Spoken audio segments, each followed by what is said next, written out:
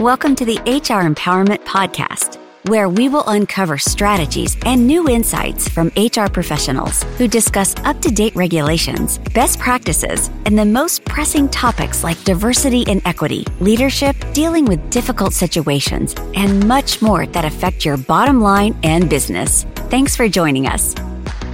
Hey everybody, Wendy Sellers here, the HR Lady. Welcome back. We're here in episode 2 of 5 in the series about creating a work-positive culture that increases productivity and profits. And today, our guest is Dr. Joey of Work Positive Today. How you doing, Dr. Joey? I am marvelous. How about yourself, Wendy? Fantastic, fantastic. I cannot complain. I am helping people put out fires left and right, HR fires, I should say. And you mentioned, about like the pandemic and that we're finally realizing like, hey, we got to invest in our people. And I, for one, am loving it. I really hate that it took the pandemic to, make that happen. But I also wanted to, say something that you were talking about. What are we going to do? Are we going to retire? Are we not? Are we going to golf? And I was doing indoor golf the other day, Top Golf, which I've only done like once ever in my life. I'm horrible at it. Yeah, and of course, cool experience. It is a very cool experience. I personally was there for the wine, but anyway, people were offering like, hey, let's go teach you how to play golf. I said, no, that is I'm holding that off for retirement. I'm like, because I don't have, from what I understand about golf, is you end up being competitive with yourself, and I am very competitive. So I'm like, no, this has to hang. We're pushing that off into retirement so I could find something to be passionate about, except for HR. Guys, I don't think it's going to work. Yeah, that's what I'm thinking. Let me know how that works out for you, Wendy. Right.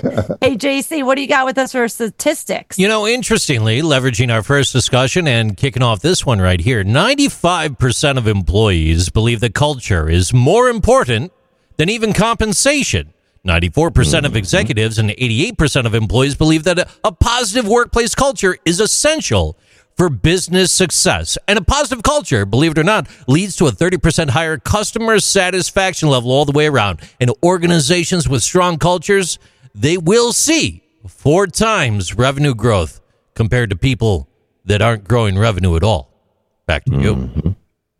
What are your thoughts on that, Dr. Joey? Oh, absolutely correct, JC. I know you're right, JC, but I'm just telling you, I know you're right too.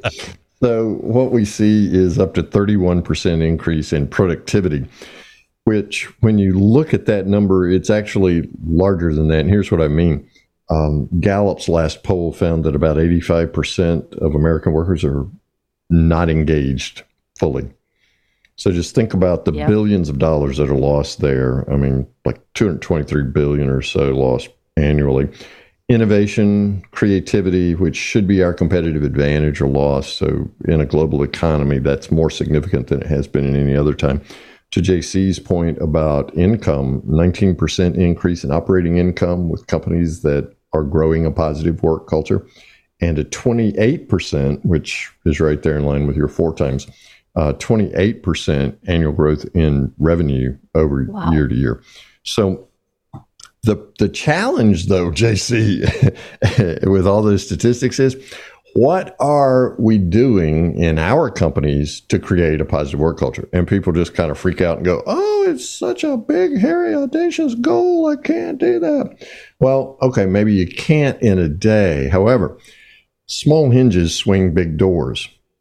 That happens to be the title of a book I wrote. It's a bestseller. Small hinges swing big doors. So there are daily activities, and that's what that little less than 100-page book is all about.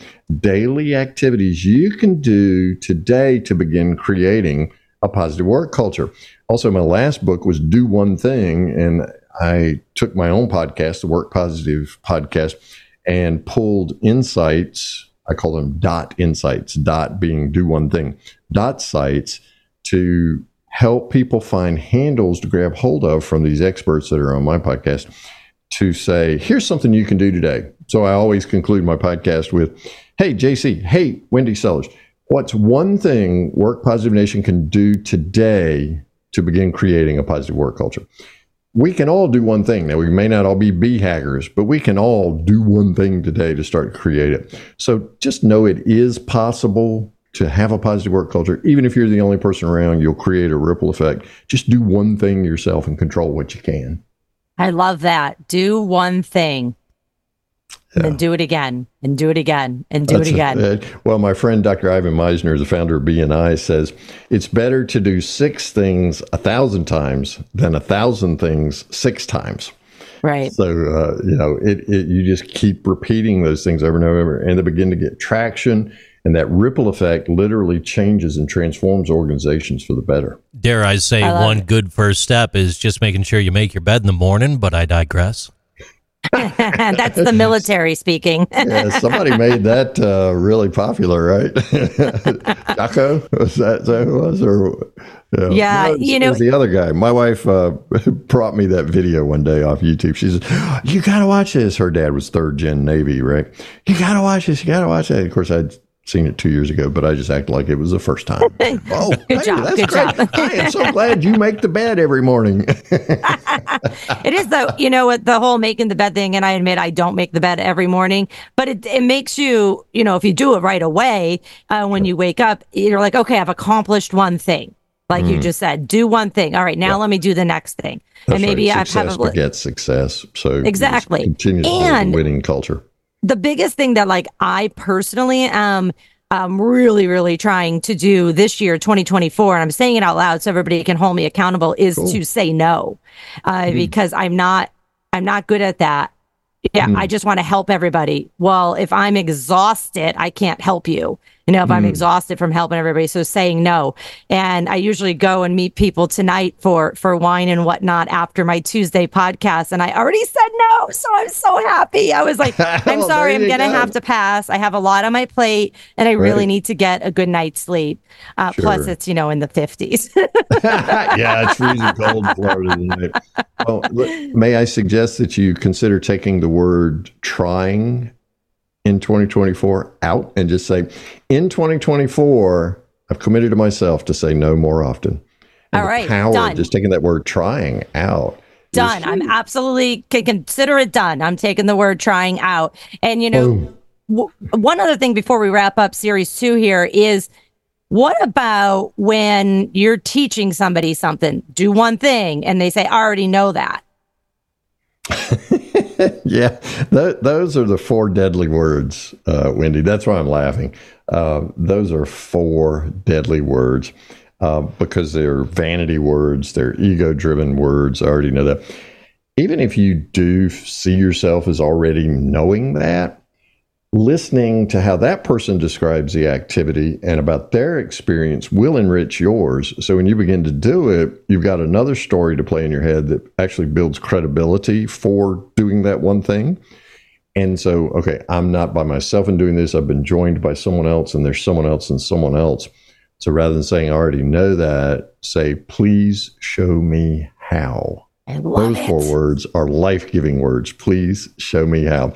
One of the things we help companies with is reverse mentoring, because guys my age who are pale and in their 60s, right? We can learn so much because technology has driven change in so many different ways. So that 27, 28, in my case, 36 and 32-year-old daughters, right, can teach us so much through reverse mentoring. Hey, Dad, did you know about this? Can you do this? For us, it started pretty easily in our family because our older daughter was 8 when we got our first VCR. And I didn't know how to program the thing, but she figured it out in about 2 minutes. So I would just say, hey, Rebecca, I want to record this show at this time. And she'd set it up and do it. So that was reverse mentoring from an elementary school student. So you just have to, you choose to be teachable and coachable. And that's a growth mindset. I love it. Thank you so much. Hey, everybody, we'll be back shortly with episode 3. Thanks for joining us. Thank you for joining the HR Empowerment Podcast, brought to you by Aurora Training Advantage. We hope you've gained new insight and strategies to navigate the HR profession. We look forward to you joining us again on the HR Empowerment Podcast.